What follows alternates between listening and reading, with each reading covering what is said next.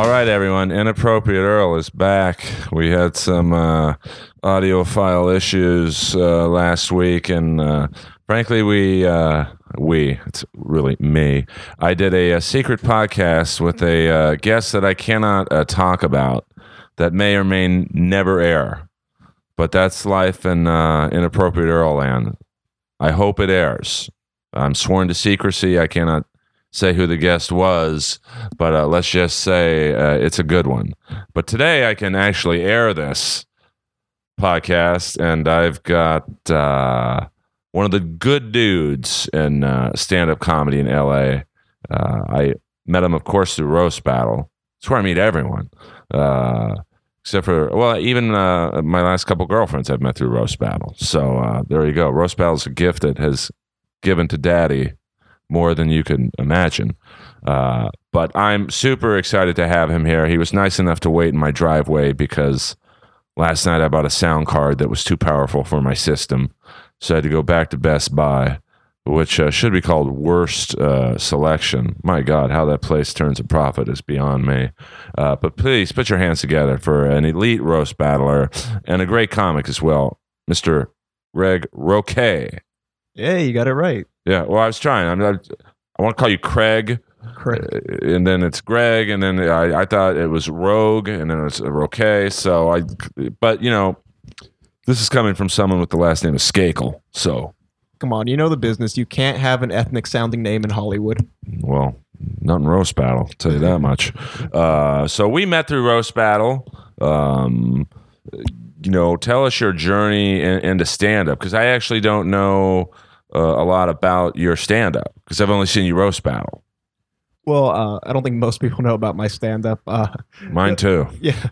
No, so I started when I was 18. I went to, an open mic, and it was like it's the shittiest open mic I could find. Who books it? I think it's like a Coffee Bean in Long Beach, so probably the manager. But it was terrible. There was like no one in attendance, and I completely bombed, and it was terrible. And I got a lot of pride, so I felt so bad. I didn't do stand up for about 2 years after that. Good for you. Yeah, and then one day I got drunk, and my friend's like, "Hey, you should give comedy a try again." And I did a little better with some of the same jokes. So since then, I've been just been grinding, trying to do shows more in LA and the OC area. And yeah, and it was actually Joe Urell who challenged me to the first roast battle I did. And ever since then, I've been hooked on Roast Battle. I've been welcomed into the roasting community. So that's pretty much the journey until now.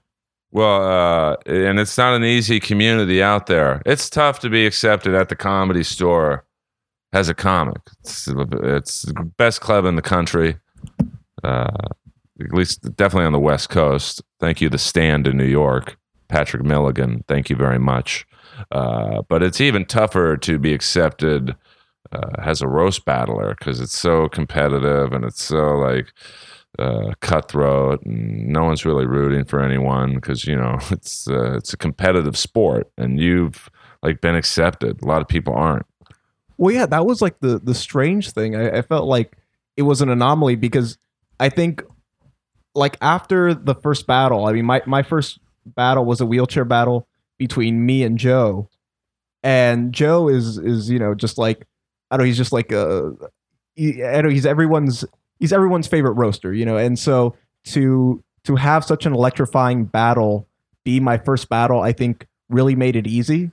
And I'm just grateful for that and the opportunity that Moses set up and that Joe asked me to participate in. I mean, it's been wonderful, and then after that, I was invited to do Roast Battle Season 2, which I thought was a joke when I got the call from Comedy Central. I was like, really? I've only done one battle and you want me on the show? But it's been a fun experience, and I'm just grateful for all the awesome, amazing, incredible opportunities I've gotten. I mean, Roast Battle really is, some people say I talk about the show too much, but it's given so much to me personally. And really, people like you, and it's probably helped over 100 comics. Pat Barker got a gig on HBO. Robin Tran got her first TV appearance out of it. Moses has become a name in the comedy community. Not that he wasn't before, but like he's like, that's Brian Moses. The Wave are all stars in their own right, and Jeff Ross and Brian have helped a lot of comics. So that's why I talk about the show so much, because it's really, I don't think enough can be said about it. Well, yeah, and it's, I forget who said it, but they said Roast Battle is probably one of the easiest shows to get booked on in Hollywood, but the hardest to do well at. And I think that's why it's just such a good vehicle for up and coming comics. And I mean, it's an amazing show, and it's an amazing little phenomenon they've put together. And yeah, like you said, so many people have gotten awesome credits and opportunities out of it.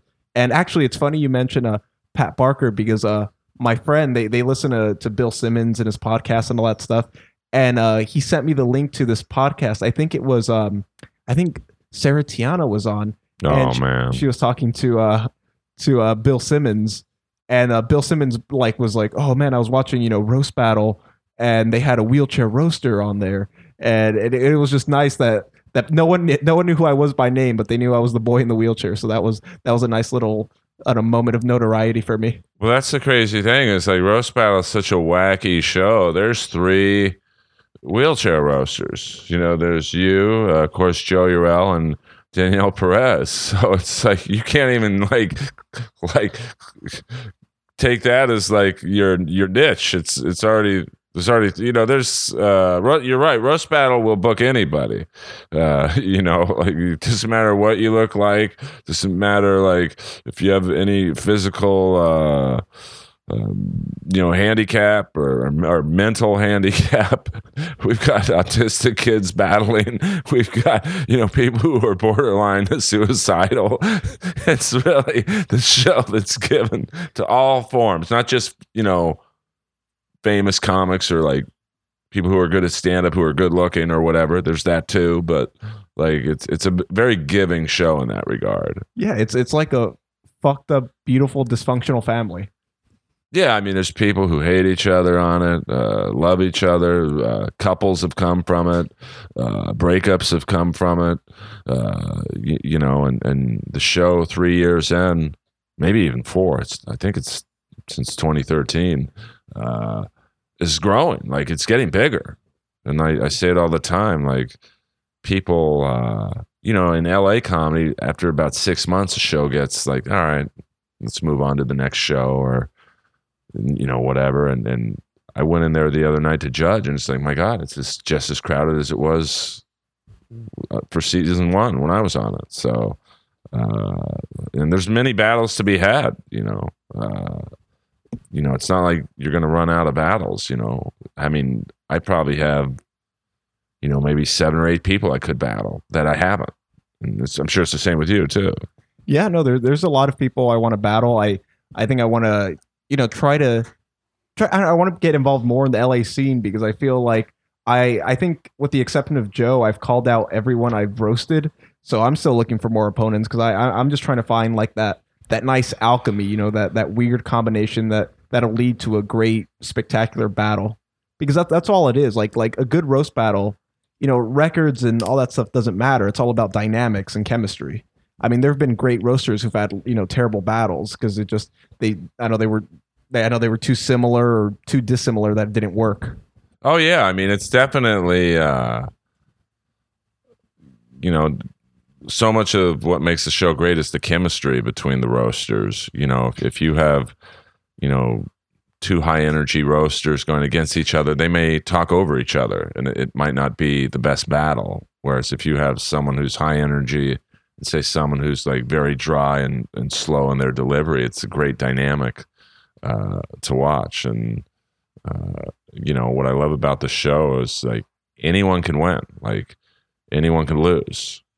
I've said it before. I lost to a girl in Whitney Rice who never battled before, and she never battled after the battle. Like I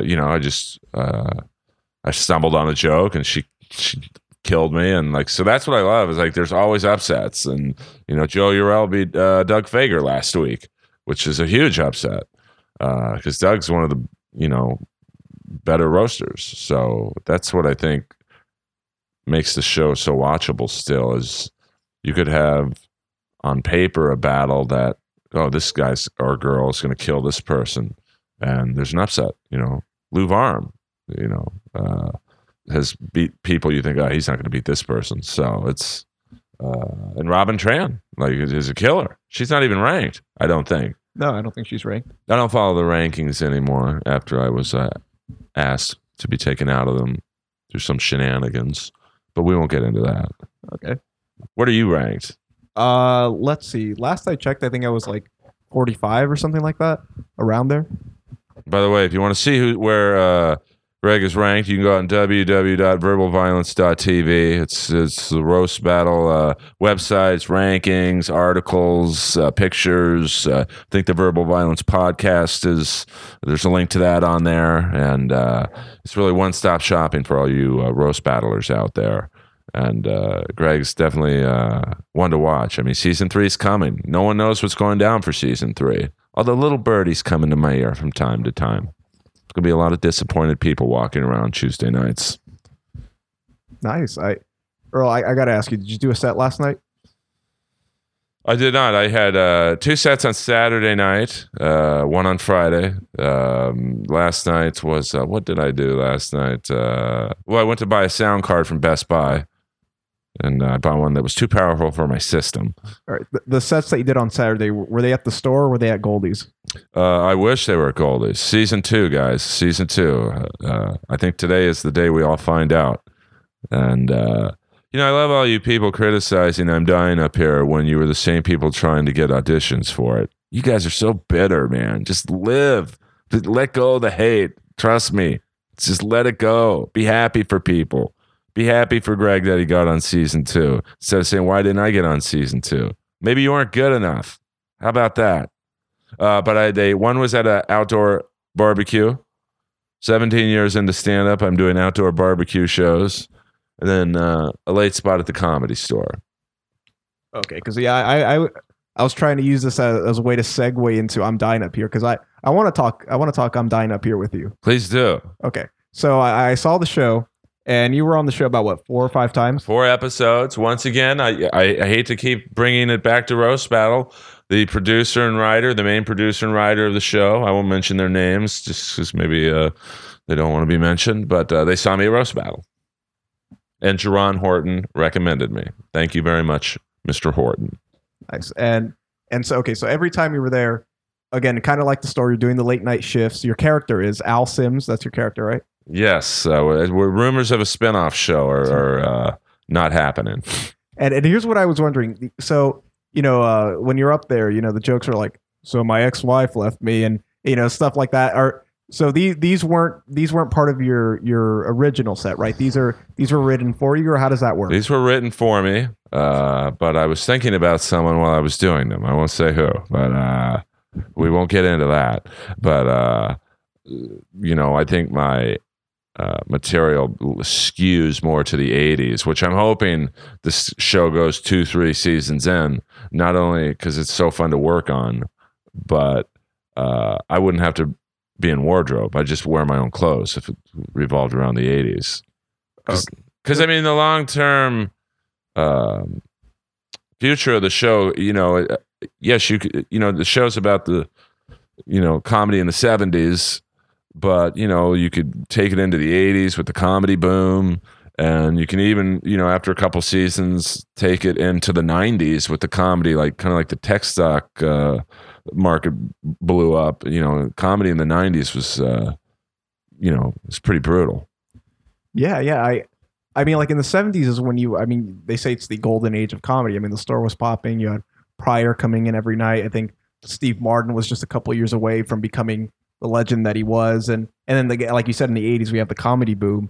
But I mean, right now the show is in what, 1975 or 76? Mid 70s, or to be honest with you, it's I don't know what year the show was in. I think it's early, maybe mid 70s, like 73 to 76 era, and that's really to people your age and younger. like they don't realize that getting the Tonight Show was the gig. There wasn't, and it's certainly taking nothing away from today, but today you have Comedy Central. It's basically comedy 24 hours a day. You have Netflix, which has comedy as a large portion of its programming. You have I don't even know how many late night talk shows there are now, 7 or 8 that all feature stand up in varying frequency, and you have even show networks like Logo Network that has comedy specials by gay comics, and Access TV has comedy live at Gotham, I think. So but back then there wasn't all that choice. For if you were stand up and you got the Tonight Show, you were guaranteed superstardom. So that's what I think some people are missing about the show, is like, because someone came up to me and said, well, what's the big deal about Carson? I mean, it's not that big of a deal. I was like, dude, it was the only show back then. So Wait, really? People asked you, like, what's the big deal about Carson? Yeah, well, because they're your age and younger, and they don't get that.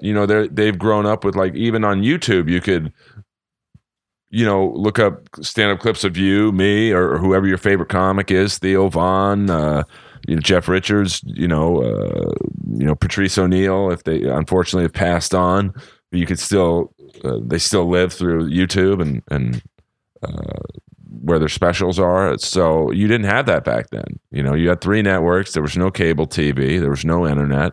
So to book the only stand-up gig on TV until, I think, in the early 80s, when the Improv Saturday I forget what it was called, Weekend at the Improv or something, Evening at the Improv came along. Carson was it. And sometimes you didn't get the couch, which I think a lot of people are lost on. Like, well, what's the big deal about getting the couch? Jerry Seinfeld didn't get the couch. Yeah. I mean, that shows you, like, which is why in season 1, it was a big deal on the season finale of, will Bill get the couch? And one of the final scenes, we're all taking bets on if he gets it. And then, in the very first episode, it was actually the pilot where the comic got the couch, and then he, went to the hotel room, watched it, and then walked in front of a bus. And I think people lost the meaning of, after the couch on Carson, there's nothing better. I mean, back then, that was it. You weren't going to get a better gig. Even if you got a movie, you'd still rather get the couch. Well, I mean, even before Carson, like Jack Parr used to have the couch. Like Dick Gregory, that was one of the defining moments in his career. He was on Jack Parr's show, and he did a set, and he sat there, and he said that he was doing like shows at the Playboy Club and stuff, and after that he was earning like $5,000 a night, like his career skyrocketed. Yeah, I mean, I think David Brenner said he got the couch. I don't know if it was his first time on the show, and literally 2 days later he had a year's worth of road work lined up. I mean, that's now you I guess you'd say Conan.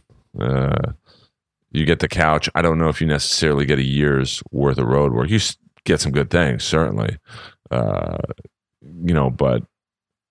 it's certainly just because of the avalanche of comedy that's on television. And also back then there was only 2 comedy clubs in Los Angeles: it's Comedy Store and the Improv. There's no Laugh Factory yet. The Ice House, I think, was just. I think Ice House may have still been like.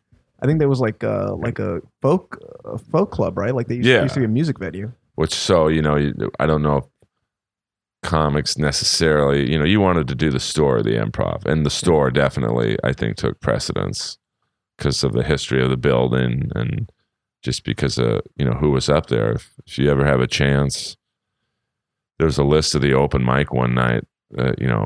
Basically potluck back then, and it was like Jay Leno, David Letterman, Gary Shandling. Just like, wow, this was potluck. In this, this was like, now I don't know if you see the list of potluck and go, oh my god, for the wrong reasons maybe, but like, it's pretty impressive the lineups that were, every big comic today was doing potluck back then.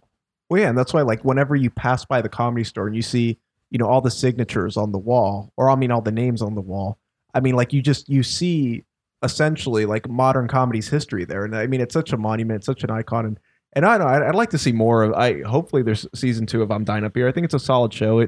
It's like the Vinyl of stand-up comedy. You ever see Vinyl on HBO? Yeah. And it's just like, that's the crazy, you look at a show like Vinyl and you think, how did this not succeed? I mean, Martin Scorsese, Mick Jagger involved,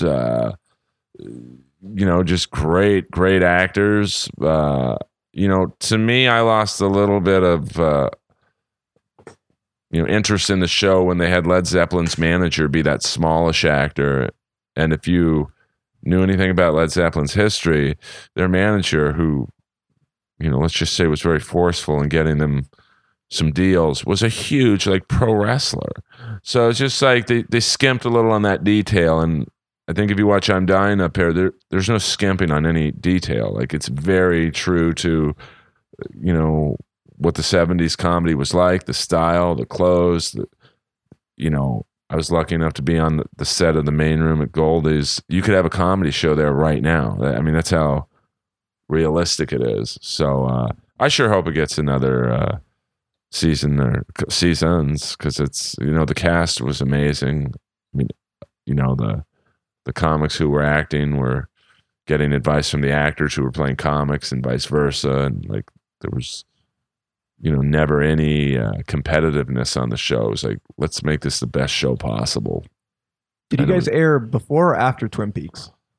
I'm pretty sure it was after Twin Peaks. Because I've only streamed it. I've never actually seen it on television. So I didn't like. I mean, like, were the ratings good? Because I know Twin Peaks was getting a lot of ratings through streaming. So I'm not sure if I don't as a package, you guys were doing well on a Sunday night. Do you know anything about Showtime's ratings? I mean, it's tough to judge ratings on a network like Showtime because it's, like you said, people stream it, they download it. It's not just who's watching it Sunday night on the actual TV, like me. And people, I still say TiVo, but, people who DVR it and watch it later, does that count? But I do know that the season finale rating got almost double what the normal rating was. So that's a good sign that people were interested in the story.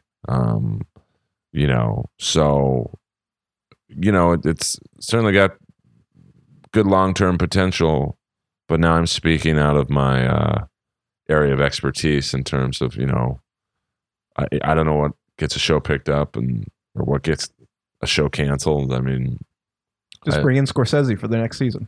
Well, I don't know if we should after how Vinyl did, which is crazy. I think period pieces are risky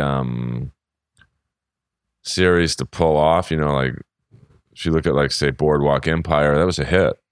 And a lot of the episodes directed by Salami from The White Shadow. I don't think a lot of people realize that. Thank you, Timothy Van Patten. You'll always be Salami to me. And then you have, like, Vinyl just didn't do very well, and you can't get any more A-list than what that show had, and so it's, and then one of my favorite. What year were you born? 92. The show came out 1988.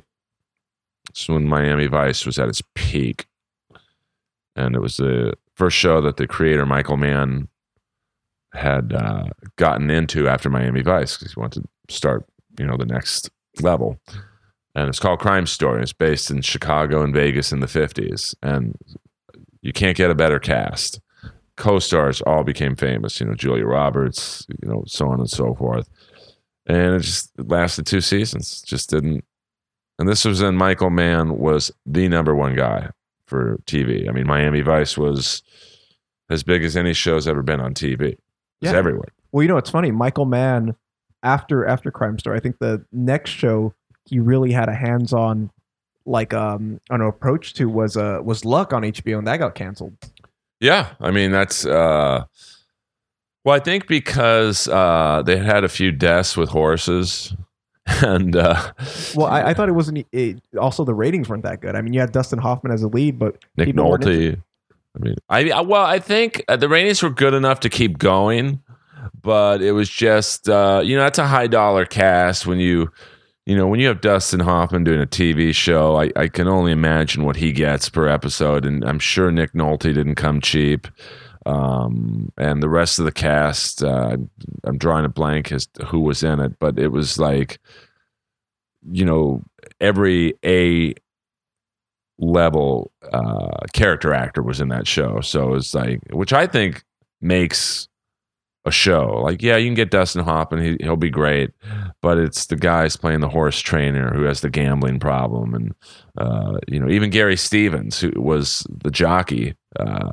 He's an actual world famous jockey. He was a good actor. It was like having the comics and I'm Dying Up Here act. You wouldn't think a jockey could act, but he was just really not acting. He was being what he's been for 30 years, a world famous jockey. So I like that. But Crime Story, is a show that should have been huge. But it was just too much money to make. They went for the authenticity of the 50s, so you had to get all those cars and suits and the hair and so. And then other shows I liked, 3 episodes and out. There was that Ray Liotta show, Smith. It's about 2006, and it's just he had a team of bank robbers, and it was great. You had the guy from The Mentalist was part of his team, and just some great character actors. Literally 3 episodes and done. And Shades of Blue, his new show, is killing it. And I like J-Lo, right? Yeah, but I like Smith better. So why does one succeed and one just literally 3 episodes? They're like, we're out. I don't know what. I guess the whole point of this diatribe is. You see shows on air, you're like, how is this still on the air? And you see good shows, get the axe pretty soon, 1 season. You're like, I don't get it. So I don't know if I'm Dying Up Here doesn't make it to season 2, maybe they'll bring it back in 25 years like Twin Peaks. I mean, you look at Melissa Leo is the Oscar winner. Like, so it's not like this is just a cast of stand-up comics who've never acted before. It's like legitimate, and the character actors, the guest stars, Rick Overton, who is like I can't speak highly enough of him. Like, he is a legend in the comedy world and a working actor for 30 years. Him playing the Booker of the Tonight Show was great because he gets it. Like, he was there. I mean, he lived I'm Dying Up Here.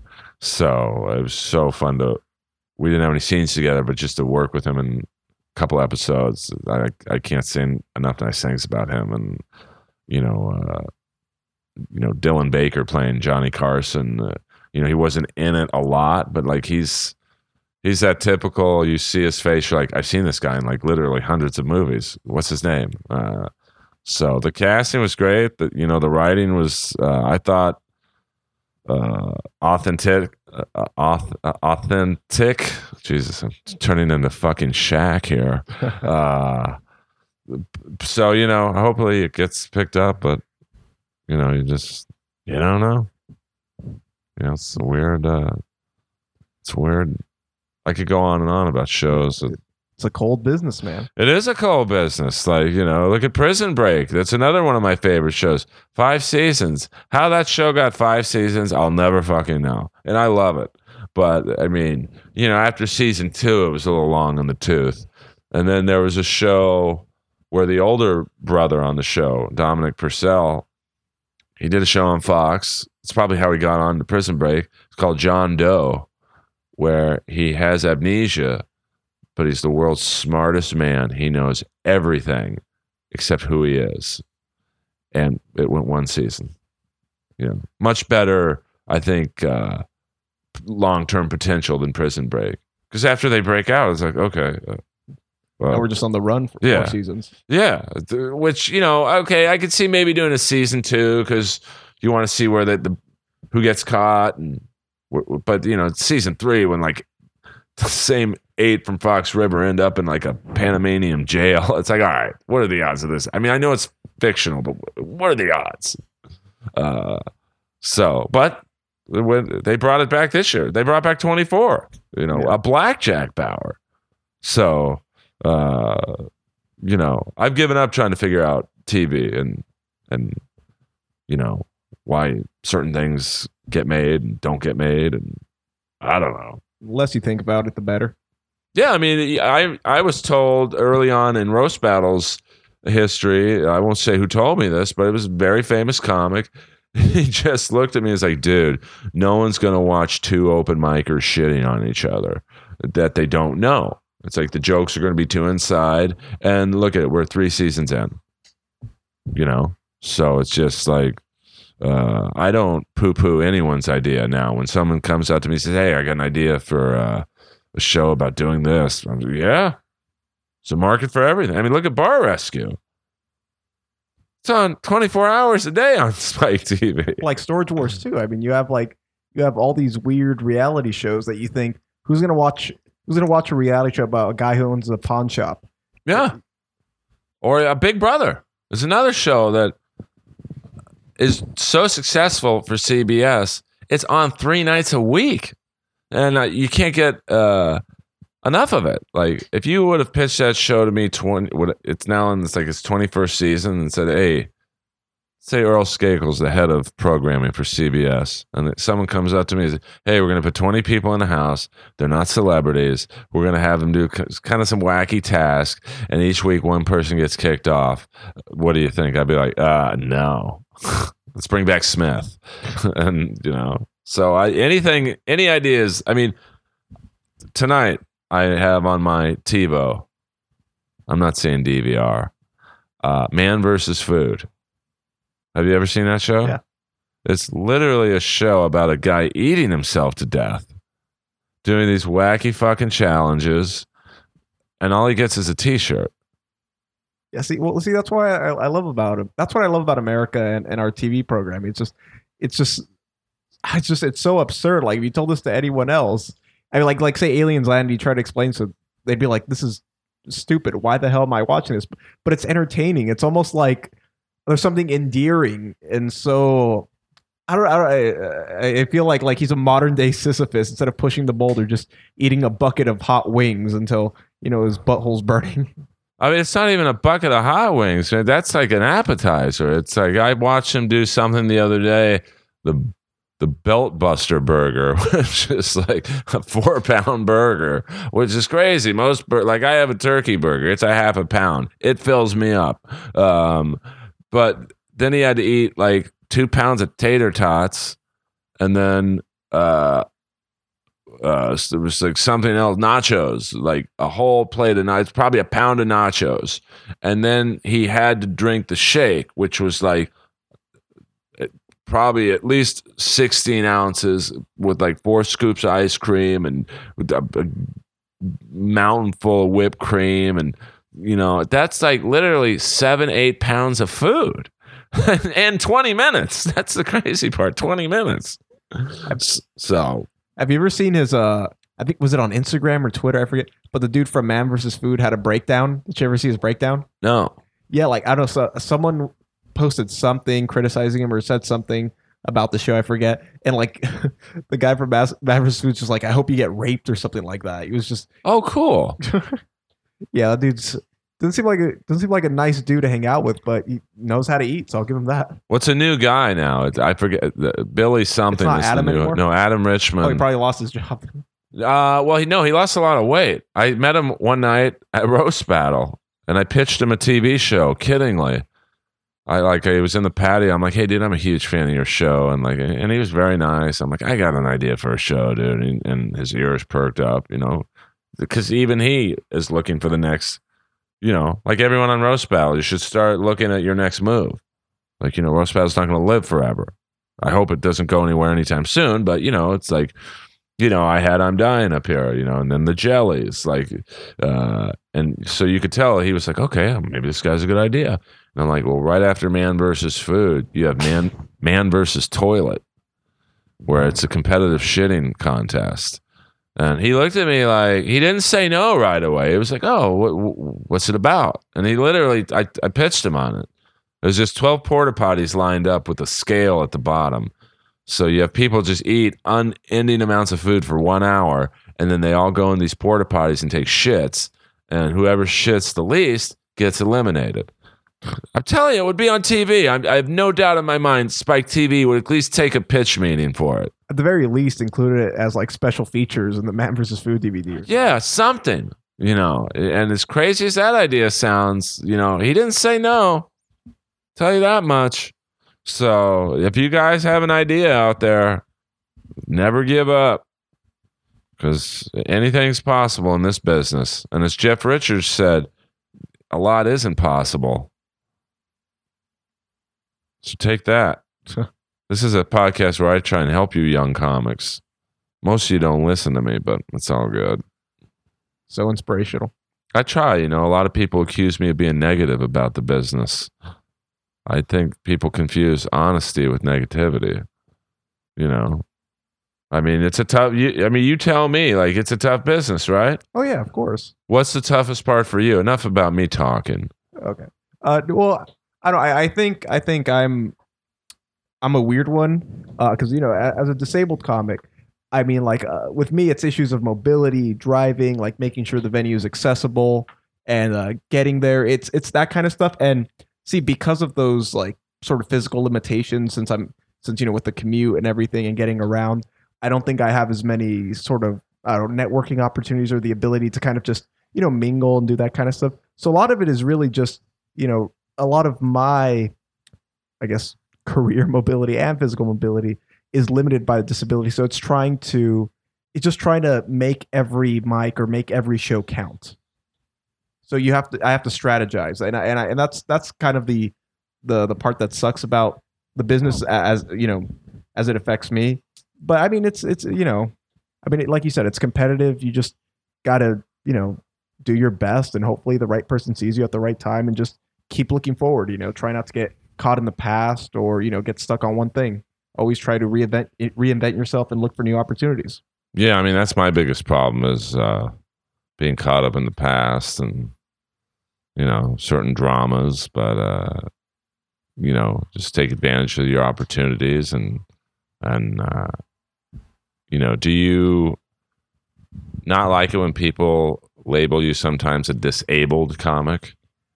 That's one of those things where it's inevitable, and I don't take it personally because I kind of just see it like the way I see it is every comic out there, we're all a commodity. We're all trying to sell ourselves. We're all trying to brand ourselves so we can, fit into the right show. And, because bookers and managers, everyone, they're trying to advertise us. They're trying to sell us. So when people say, oh, he's a disabled comic or a comic in a wheelchair, I don't take it personally because they're looking for a way to sell me. They're something that'll make me stand out, something that, will give me the right shows for the right audience. So that's something I think personal. I see it more as that's kind of the idea of who I am as a comic rather than who I am as a comic, if that makes any sense. Absolutely. Now, getting back to Roast Battle for a hot second, in Roast Battle, there's no topic, I guess, that's off limits. I've had jokes made about my parents dying 2 months apart. There's been rape jokes. There's been, dead brother jokes, miscarriage jokes. Certainly you, Joe, and Danielle have had, I guess, handicap jokes to varying degrees. Do they bother you at all, or it just depends on who's battling you? No, not really. I don't take any of that stuff personally. I think because I think a lot of it operates with stereotypes.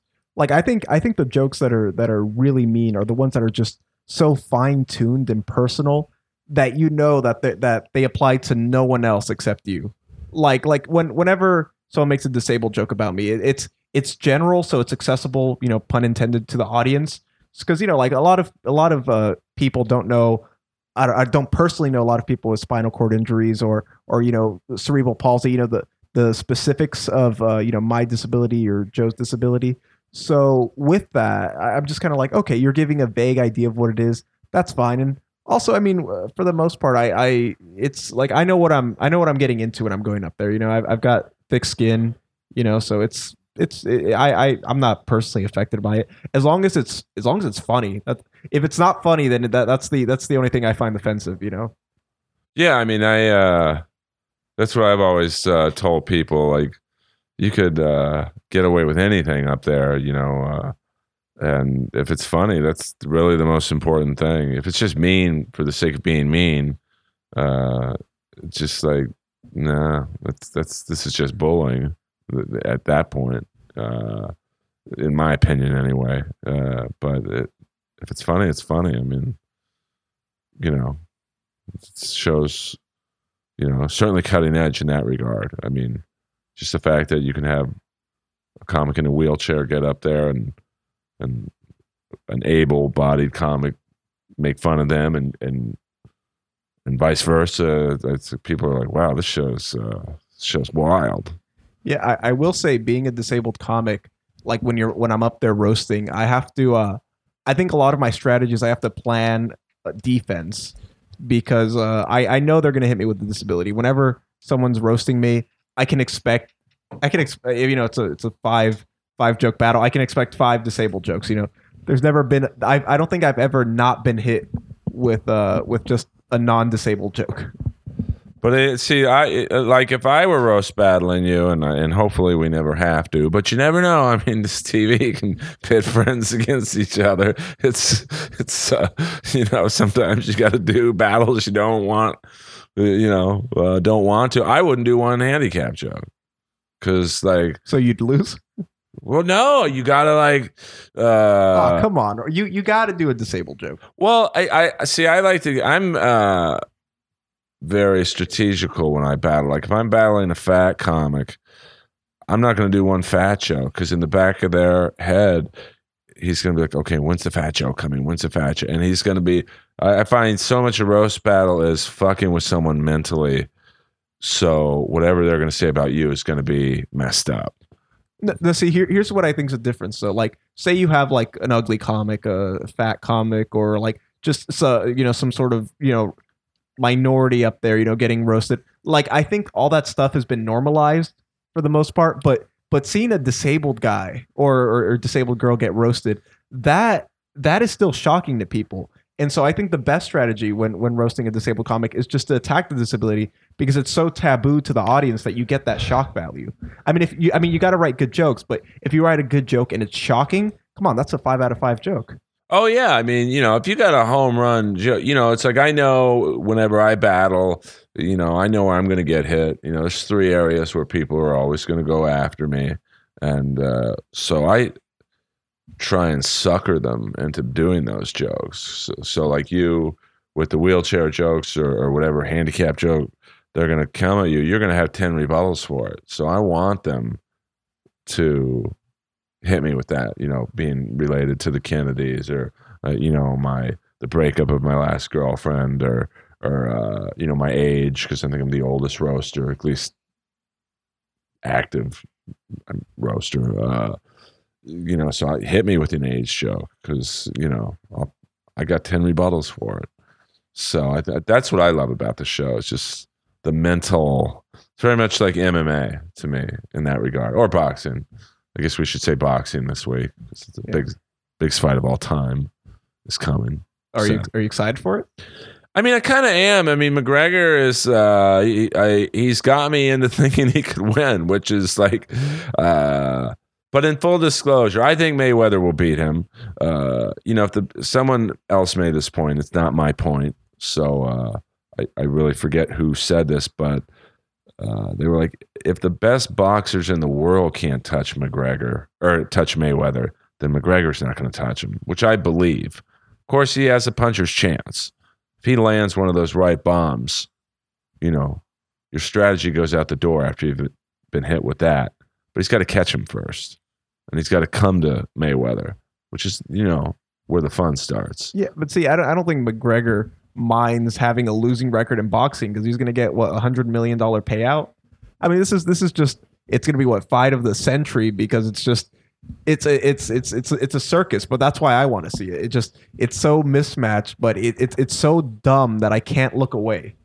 Oh yeah, this is but in picking a winner on this fight, I must full fully disclose that when James Toney fought Randy Couture in an MMA fight, I really thought James Toney was going to win, and the vision I had for that fight was Randy Couture, who's a wrestler. That's his main background. I thought Couture would move in for a single or a double on the legs, and Toney would just time an uppercut and literally knock him out cold.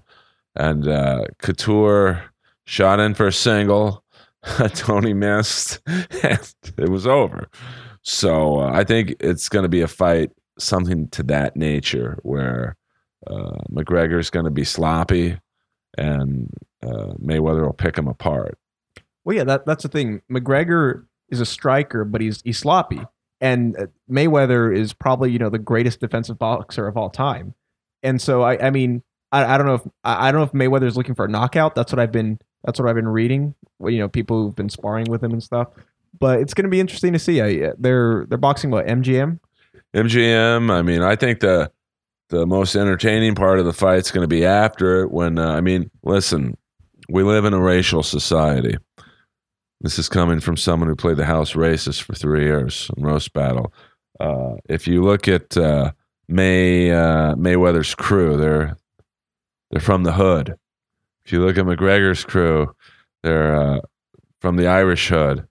All it's going to take is for one of those guys to call one of Mayweather's crew the N-word, and it's going to turn into the Royal Rumble. And I honestly think that will happen.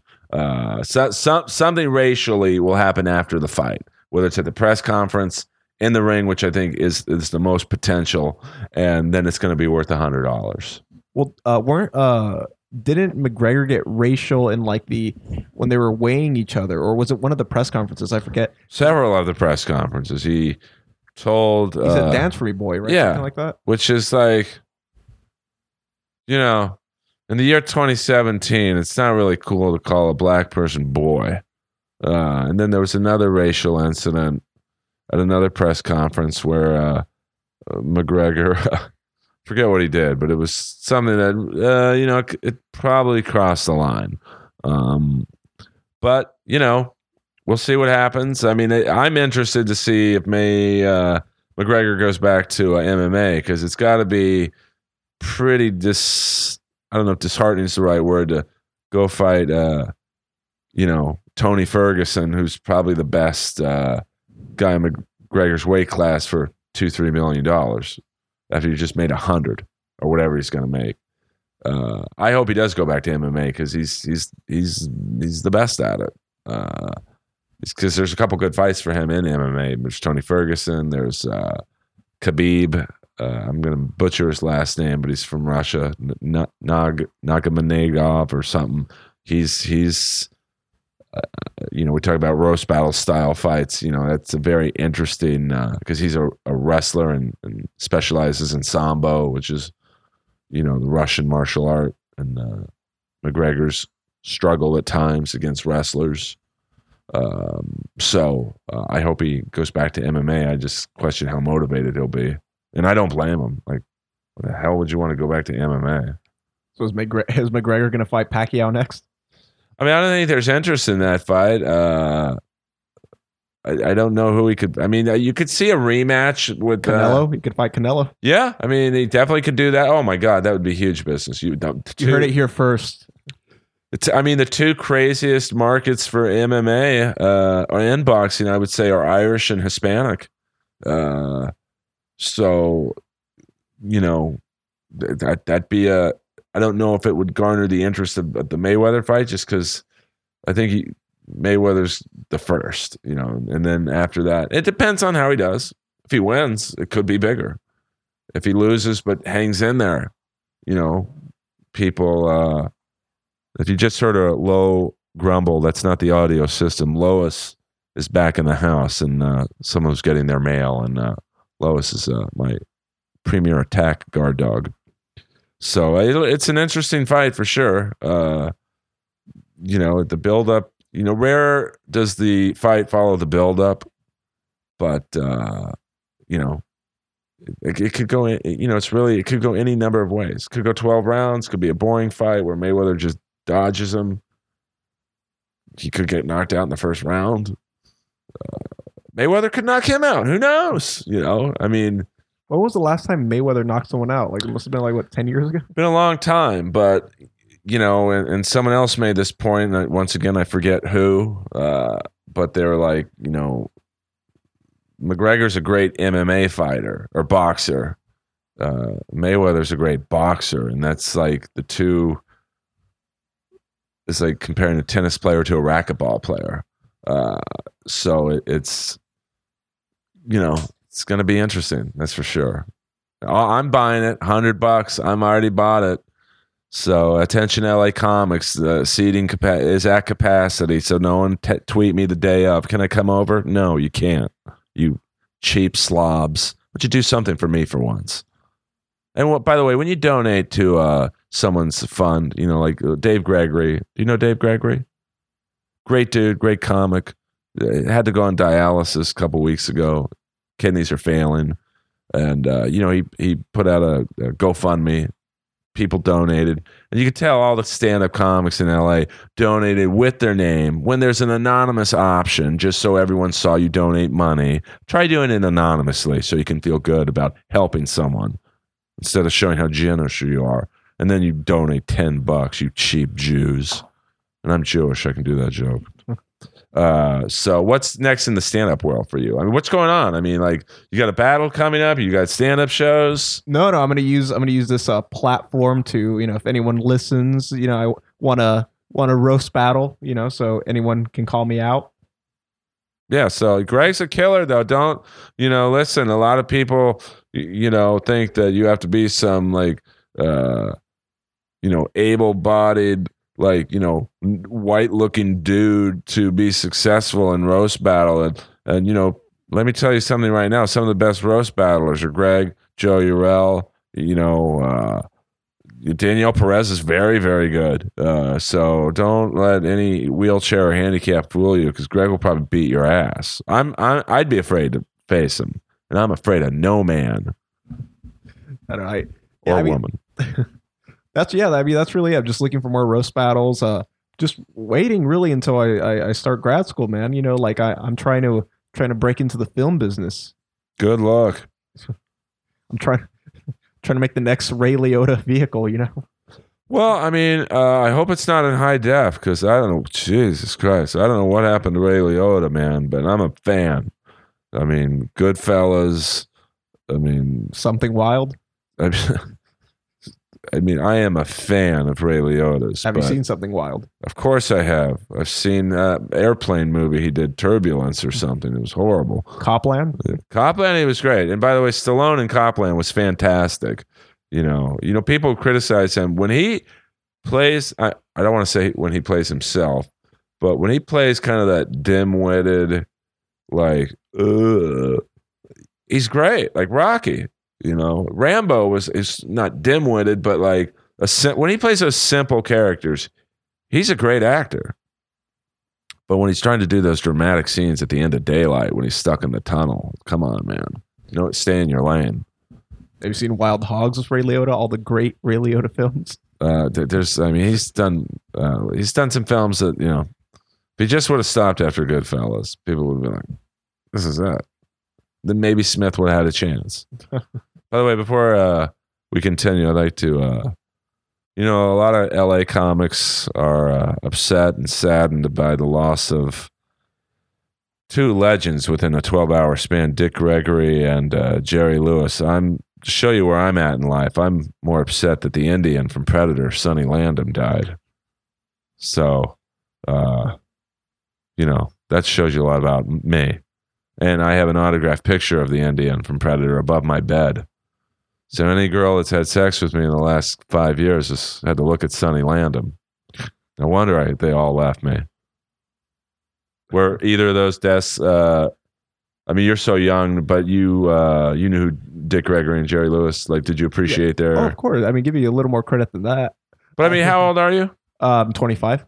25. It's crazy to me. Like, I asked a 25-year-old, she's around 25. I met her at the store. To get your minds out of the gutter, 25 is way too old for me.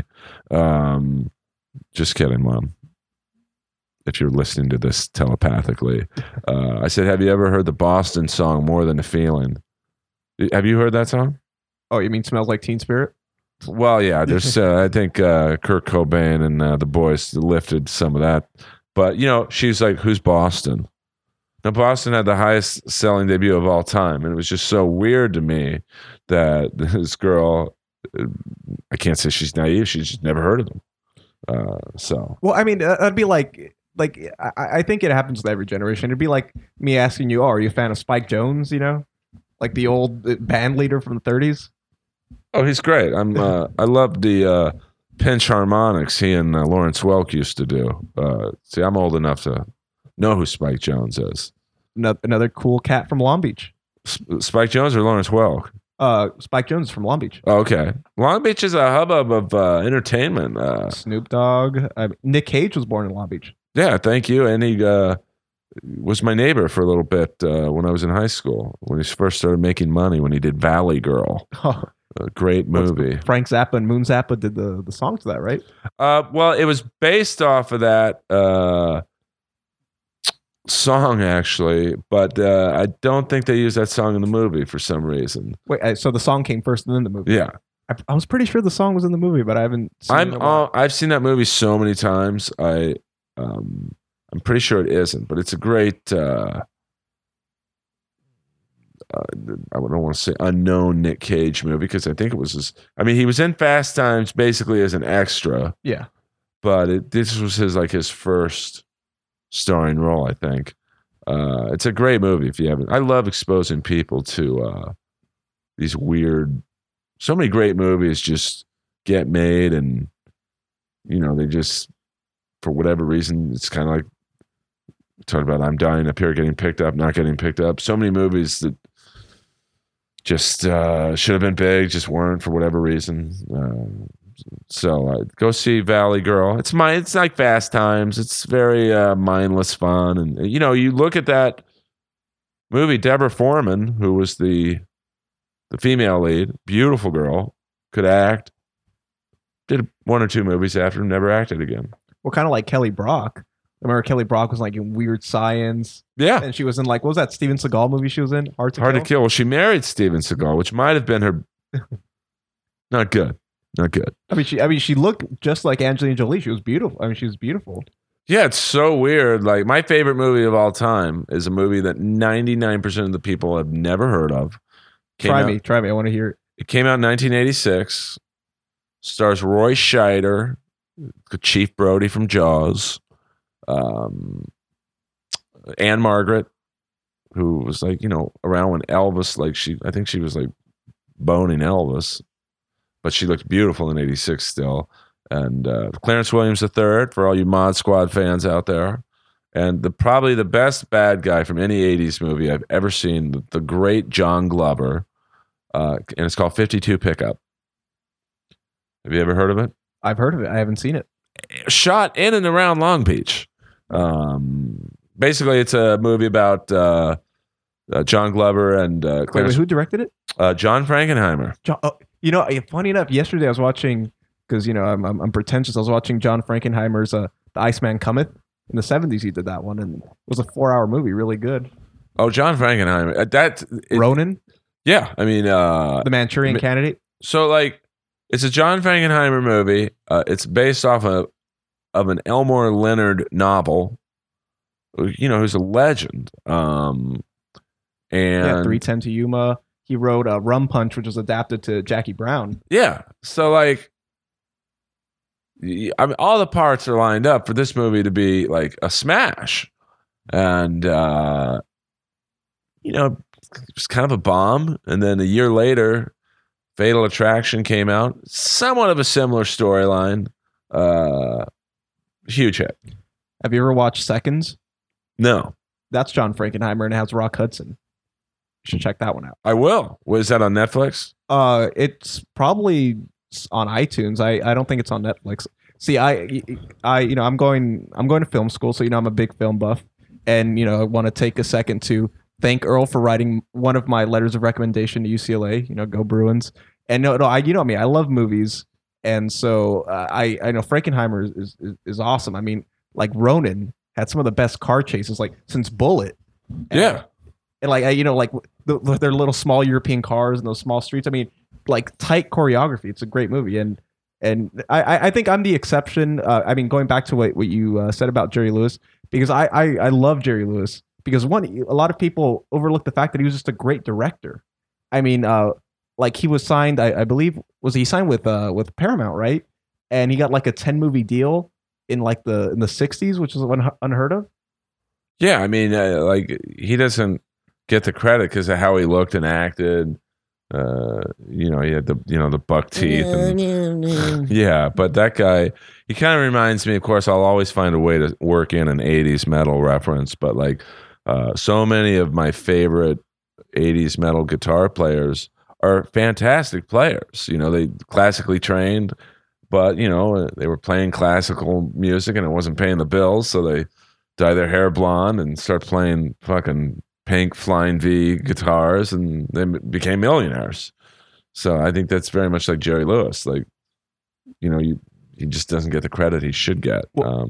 Yeah, I mean, he did what? The Disorderly Orderly. I mean, was it Cinderfella? I mean, all the stuff with Martin and Lewis. I mean, no, he's a philanthropist. But a fun fact I read about Jerry Lewis was that he used to tape another camera to the camera they were using, so they could play back the scene. So if it was good, they wouldn't have to reshoot it. And that technique was still used for a while. Like he was really like a technical director. I think probably one of the most influential comedy directors since like Buster Keaton. And just amazing like slapstick and comedic timing, and just his physical comedy was like second to none. Well, I thought you were going to say Buster Douglas. Douglas. Did he make films?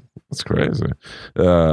Yeah, I mean, he's so it's sad in the stand-up comedy and comedy acting world, to lose two legends in 12 hours. But I'm still mourning the loss of Sonny Landham, Billy Barron, 48 Hours. Thank you very much. He was also the Indian Yoda mentor to Eric Roberts in Best of the Best 2. And, of course, the Predator's nemesis, the Indian and Predator. So, apparently he was such a weird dude that they had to hire security just for him on the set of Predator because he was such a wild man. But Sonny was? Yeah, the other actors were scared of him. And there were really only 7 other actors in the movie. Yeah, Schwarzenegger, Ventura. Carl Weathers. Carl Weathers. Shane Black, who wrote the movie. He was the first guy killed with the glasses. And the girl, who's like a very famous, Mexican actress. See, again, I haven't seen Predator in a while. I mean, I know it was John McTiernan who did it, right? Yeah. Then he did Die Hard after that. I think the same year. But what I love about Predator, and it kind of goes unnoticed, like today, you see the bad guys or the monsters like 5 minutes into the fucking film. Like, Predator, you didn't see the actual Predator till like hour in, maybe 70% of the movie, which I felt really built the anticipation.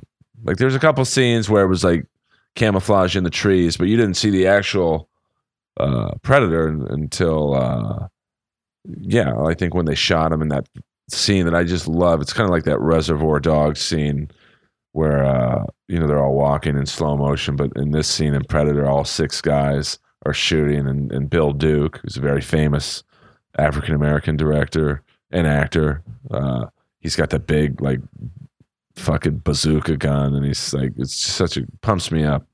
I used to watch that scene right before I'd go to roast battle. Well, yeah, like the suspense in Predator was really similar to the suspense in The Thing. Right. Yeah, and that's the thing about a lot of these like sci-fi horror movies. It's all about suspense. You want to create that sense of what's the word I'm looking for? Like ambiguity and tension, and you want people to turn on each other. That's what makes the movie so good. Yeah, I mean, that's why I like movies from back then, because Predator, I don't think there was any CGI in that. No, I think that was all practical effects for the most part. Yeah, I mean, it was just like, and I like that. I mean, the movies like I watched the last Fast and Furious movie. I don't even know what it was called. Number 9. Fate of the Furious or something like that. God, it was awful. I mean, I love The Rock. He was nice to me once when I met him, but please, I mean, you are making Stallone look picky in the mid '80s with these film selections. But I mean, the CGI is so fucking unbelievable. And I mean that like it's literally not believable. It like ruins the movie for me because it's like, okay, there's no way a car can do that. Go from a high-rise building to another high-rise building, stop on a dime, and Jason Statham, hops in it mid-flight. I need believability. I know you were such a stickler for verisimilitude. Well, yeah. I mean, I know there's no actual alien hunting down 8 guys in the jungle in Predator. I know it's a fake movie, but it's believable, so I get roped into it. RoboCop. I know there's not an actual RoboCop walking the streets of Detroit, although there should be. Boy, was that movie! You talk about telling the future. My God, pathetic, man. Like the part where the guy got shot in the dick. That was pretty cool. Yeah. The rapist. He was about to rape the girl, and you look at the special effects in RoboCop. They're horrible, but it adds to the charm of the movie. So Earl, while I have you here, I got to ask you something. So I saw one of the sets you had online, and sorry about that. It's okay. It was only 2 hours of psychotherapy, but no. So you made a line. You said something like, "Oh, this is like a Fellini film," and since we've been talking movies, so are you like an art house film buff, or are you just like an '80s like popcorn flick type of guy? I mean, I love. I have a very weird taste in movies. Like I said, I don't think too many people walk this earth saying 52 Pickup is their favorite movie. Another one of my favorite movies, and you talk about bad special effects, but it was, and I actually did a tweet about it today. My retro movie of the week is the 1977 movie Roller Coaster, which is an amazing movie, given that it was a movie about this guy, Timothy Bottoms, who goes around the country blowing up roller coasters. And he plays a cat and mouse game with mainly George Segal, very famous actor. And we talk about roast battle chemistry. They just had great chemistry. So it was very believable. Their, dialogue and interactions with each other. I don't think too many people remember Roller Coaster, mainly because it was opened the same week as Star Wars. Yeah, I was gonna say 77. Like anything released in 77 was like, if it wasn't Star Wars, no one cares. Literally, just the worst timing. If this movie came out in 76, it would have been a hit. Or maybe like 78, 79 before Empire Strikes Back came out. It's just timing. It's a great movie. Richard Widmark, who's one of my favorite older actors, from many generations. He was in the original Scarface. The one directed by Howard Hawks. Yeah. And I love. Was that Paul Money? Yeah. And I'll write my name in this town in big letters, eh? Yeah, I mean that's like the Scarface that bore the Pacino Scarface. A lot of people think Scarface was. They don't know of the first one. Yeah. So it was a very similar story. I mean, the original Scarface has the shootout at the end. He has like the barricaded steel windows and everything, and he's having a shootout with the cops. And in the original one, he's killed by the cops, but in the '80s, when he's killed by the Colombian drug lords, like the squad he sent. Yeah, the hit squad from Alexander Suarez. He died of AIDS in real life. Yeah. So. I like to throw these weird facts out. So back to my initial question, Earl. So if I were to roll into your house one of these days, I'm not going to catch you watching some weird or artistic Italian film with subtitles. No, I would definitely say you would not. I mean, when I think of an art house film, I think of the Michael Rooker film, Henry, Portrait of a Serial Killer.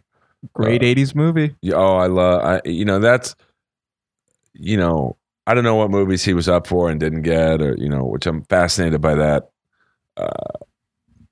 subject. Because he was in Days of Thunder. That was like his, and Cliffhanger was Stallone.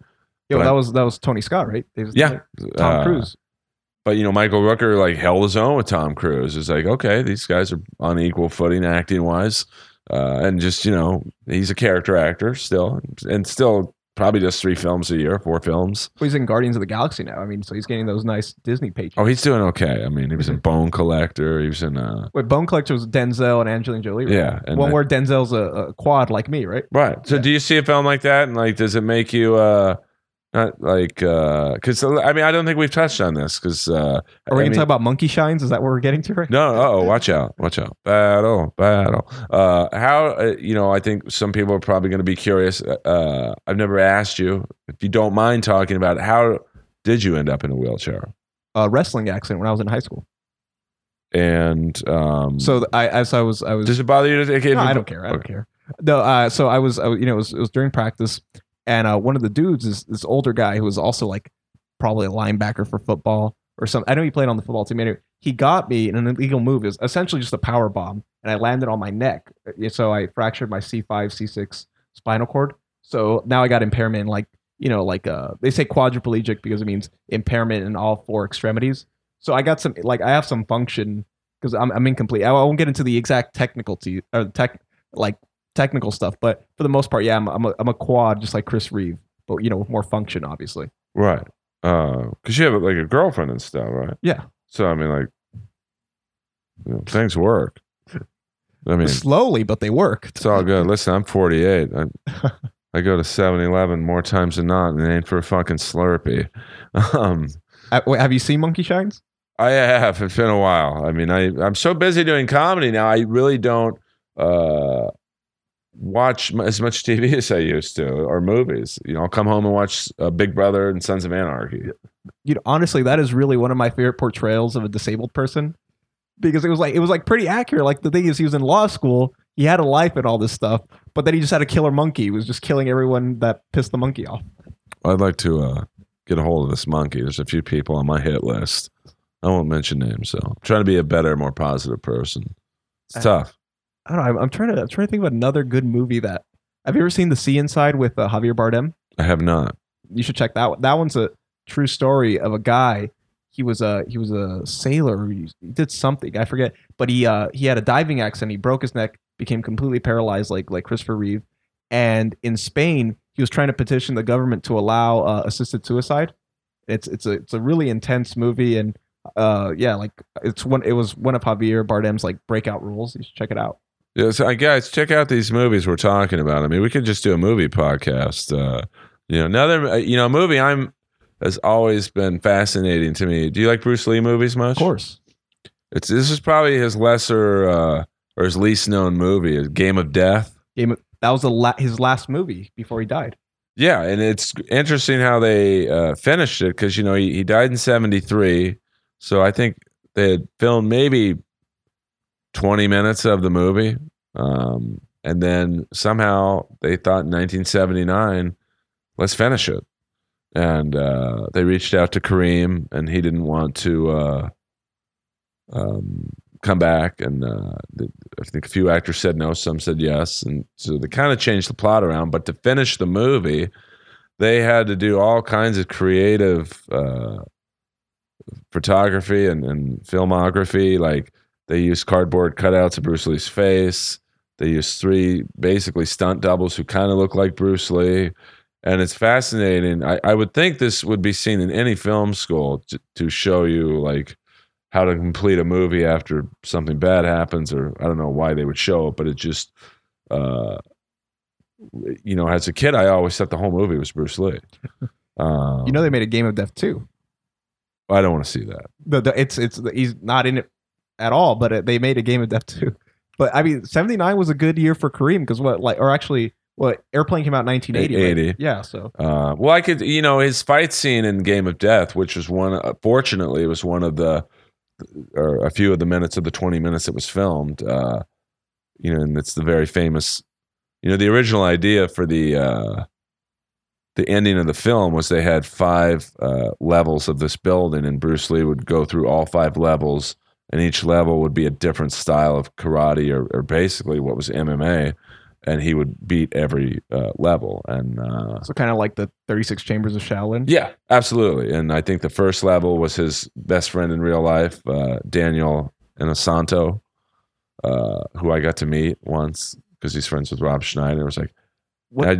I was so starstruck. I'm like, dude, you're the guy from Game of Death. Now here's this guy's done hundreds of films, and I'm picking his probably his least known credit. I mean, Game of Death was like a popular movie. I mean, anything that Bruce Lee touched became like it became part of canon. You know. Well, I mean, Enter the Dragon was like that's like the Star Wars of Jim karate Kelly? movies. Yeah, I met him Well, once Kung too. Fu, Yeah, not karate. yeah. I mean, yeah, absolutely. Yeah, not karate. Big Boss was a good one. Yeah, I mean, Jim Kelly had some good movies that The Last Dragon. well, some of them I can't really say the title. Yeah, This is let's just say the black exploitation movies. Like I like Fred Williamson, but I can't repeat a lot of these titles. Yeah, Boss. Good movie. You know the guy who directed that one, D'Urville Martin, directed the Dolomite with Rudy. Oh, Ray Moore. right. Oh, I love That's It. But Kentucky Fried Chicken's one of my favorite movies. You couldn't do that movie in this day and age with the What, racial. Hell Comes to Harlem. Yeah, I mean, there's Isaac Hayes, Truck Turner, Jim Brown, and Slaughter. Jim Brown, like a lot of those great movies. yeah, but he beat up women, so I can't really, But he got Richard Pryor off crack. That's true. I mean, like I love Michael Jackson's song "Beat It" just because it has a guitar solo by Van Halen. Edward Van Halen, and I can't hear the song anymore. Just I know I wasn't in the room, but what 40-year-old man sleeps with kids in his underwear? I mean, if that was me doing it, I got enough shit for dating a 20-year-old. I'd like to see you guys' reaction if I had a 7-year-old kid upstairs playing Madden in our underwear. Yeah, but you didn't make Thriller. That's the difference. Well, I can't moonwalk or sing in key, so I'm going to start doing that so I can molest kids, I guess. That's Sandusky's problem. He couldn't moonwalk. All right, so now, this will be released within an hour. If someone hears this at, let me see what time it is. It's 5:09. I'm going to release this probably about 7. Greg will be at the Comedy Store tonight, going on with Theo Von hosting. I realize it's going to be short notice, but where can people find you on like Twitter, and what's your Twitter handle? Twitter handle is at No Leg Greg. All right, that's okay. And Instagram? At RevRock, REVROQ. And do you do Facebook? Yeah. It's just your name. Yeah, Greg Roque. I mean, Greg's a good dude. He's not a handicap comic. He's a comic. So, don't. But I will be doing handicap jokes later. Just yeah. I mean, don't misconstrue it. well, like I'd seen you roast battle before, and this guy's funny, But I find that roast battle, and I've said this before, is it's kind of like slam dunk competition in basketball. It doesn't necessarily make you a good comic. Just as like some of the best dunkers aren't the best players. I mean, back in the day, Jordan and Dominique Wilkins, but nowadays I find that some of the best slam dunkers are, average players. And roast battle, you can be great at roast battle and be an average or bad comic. But I've seen you do stand up several times, and Greg's very, very funny. So please follow him, and we're gonna have him back. We didn't even scratch the surface of music and the shitty music and movies I watch and listen to. Yeah, next time I'm here, we'll discuss the films of Tarkovsky. We'll discuss classic music. We'll talk Philip Glass. Just Philip Glass for an hour. How about that? I mean, unless he was the bass player in Rat before they got signed to Atlantic, I'd probably there'll be about a 2-minute podcast. I have horrible. I mean, actually, I get a lot of shit for my musical taste, but I like it. Puts me in a good mood.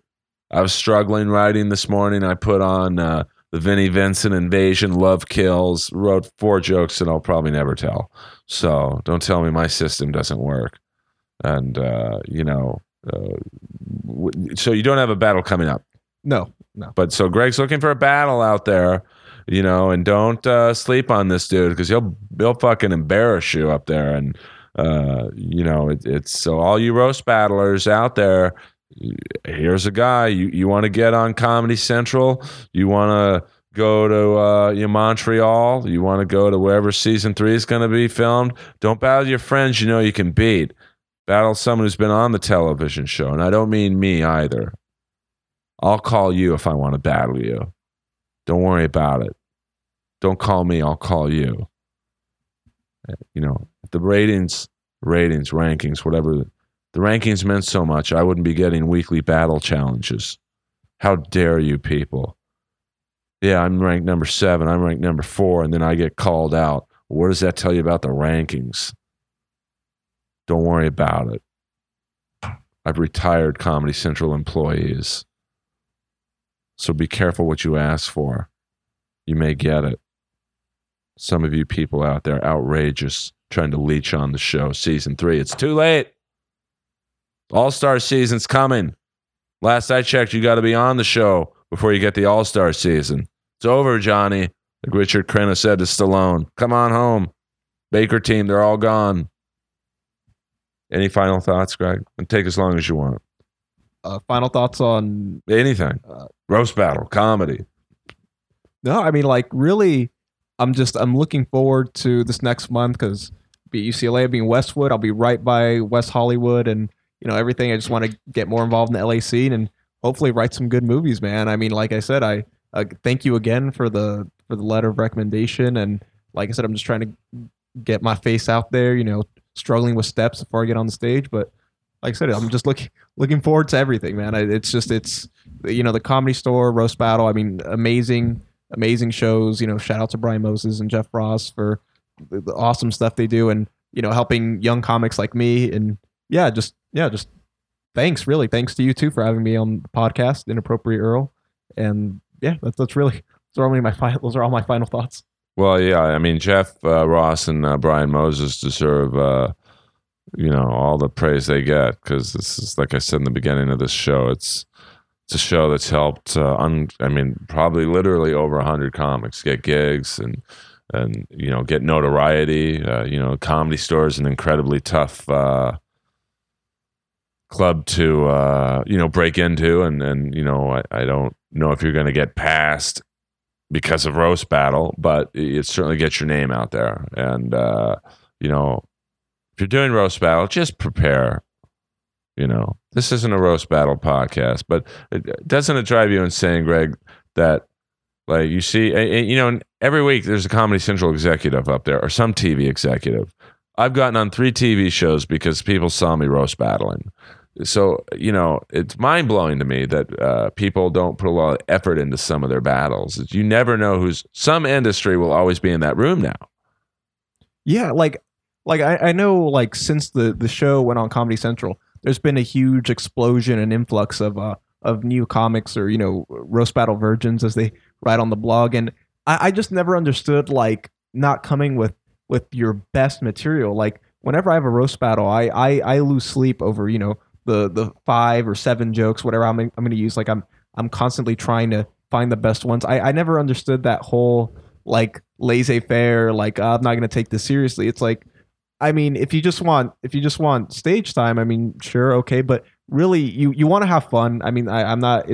Like you said, there's executives there, but you want to have fun and you just want to be funny, even if you don't get opportunities. I mean, you owe it to the audience. Yeah, I mean, there was this one dude. I think it was one of the last shows. I was the house hater or heckler. That part of the show has gone on. There are several name changes. And this Hispanic dude was, you could tell he wanted to get on the show, wanted to get on in front of Jeff and the celebrities and Comedy Central people who were in the room. And he just didn't prepare. He was like leaning against the stool. It's like, dude, what are you doing, man? You're never going to be asked to do this again. Like, I don't get it. Like, I probably over prepare for my battles. And I know you do. I won't say you over prepare, but I know you're ready. Yeah, like the first time I did it, I was shitting my pants for several reasons. But I was shitting my pants. I was really excited to battle Joe. And like I remember, like, the first season came out. I honestly hadn't I didn't go up there because I thought, oh, maybe I'll be on season 2. I had no idea they were gonna have season 2.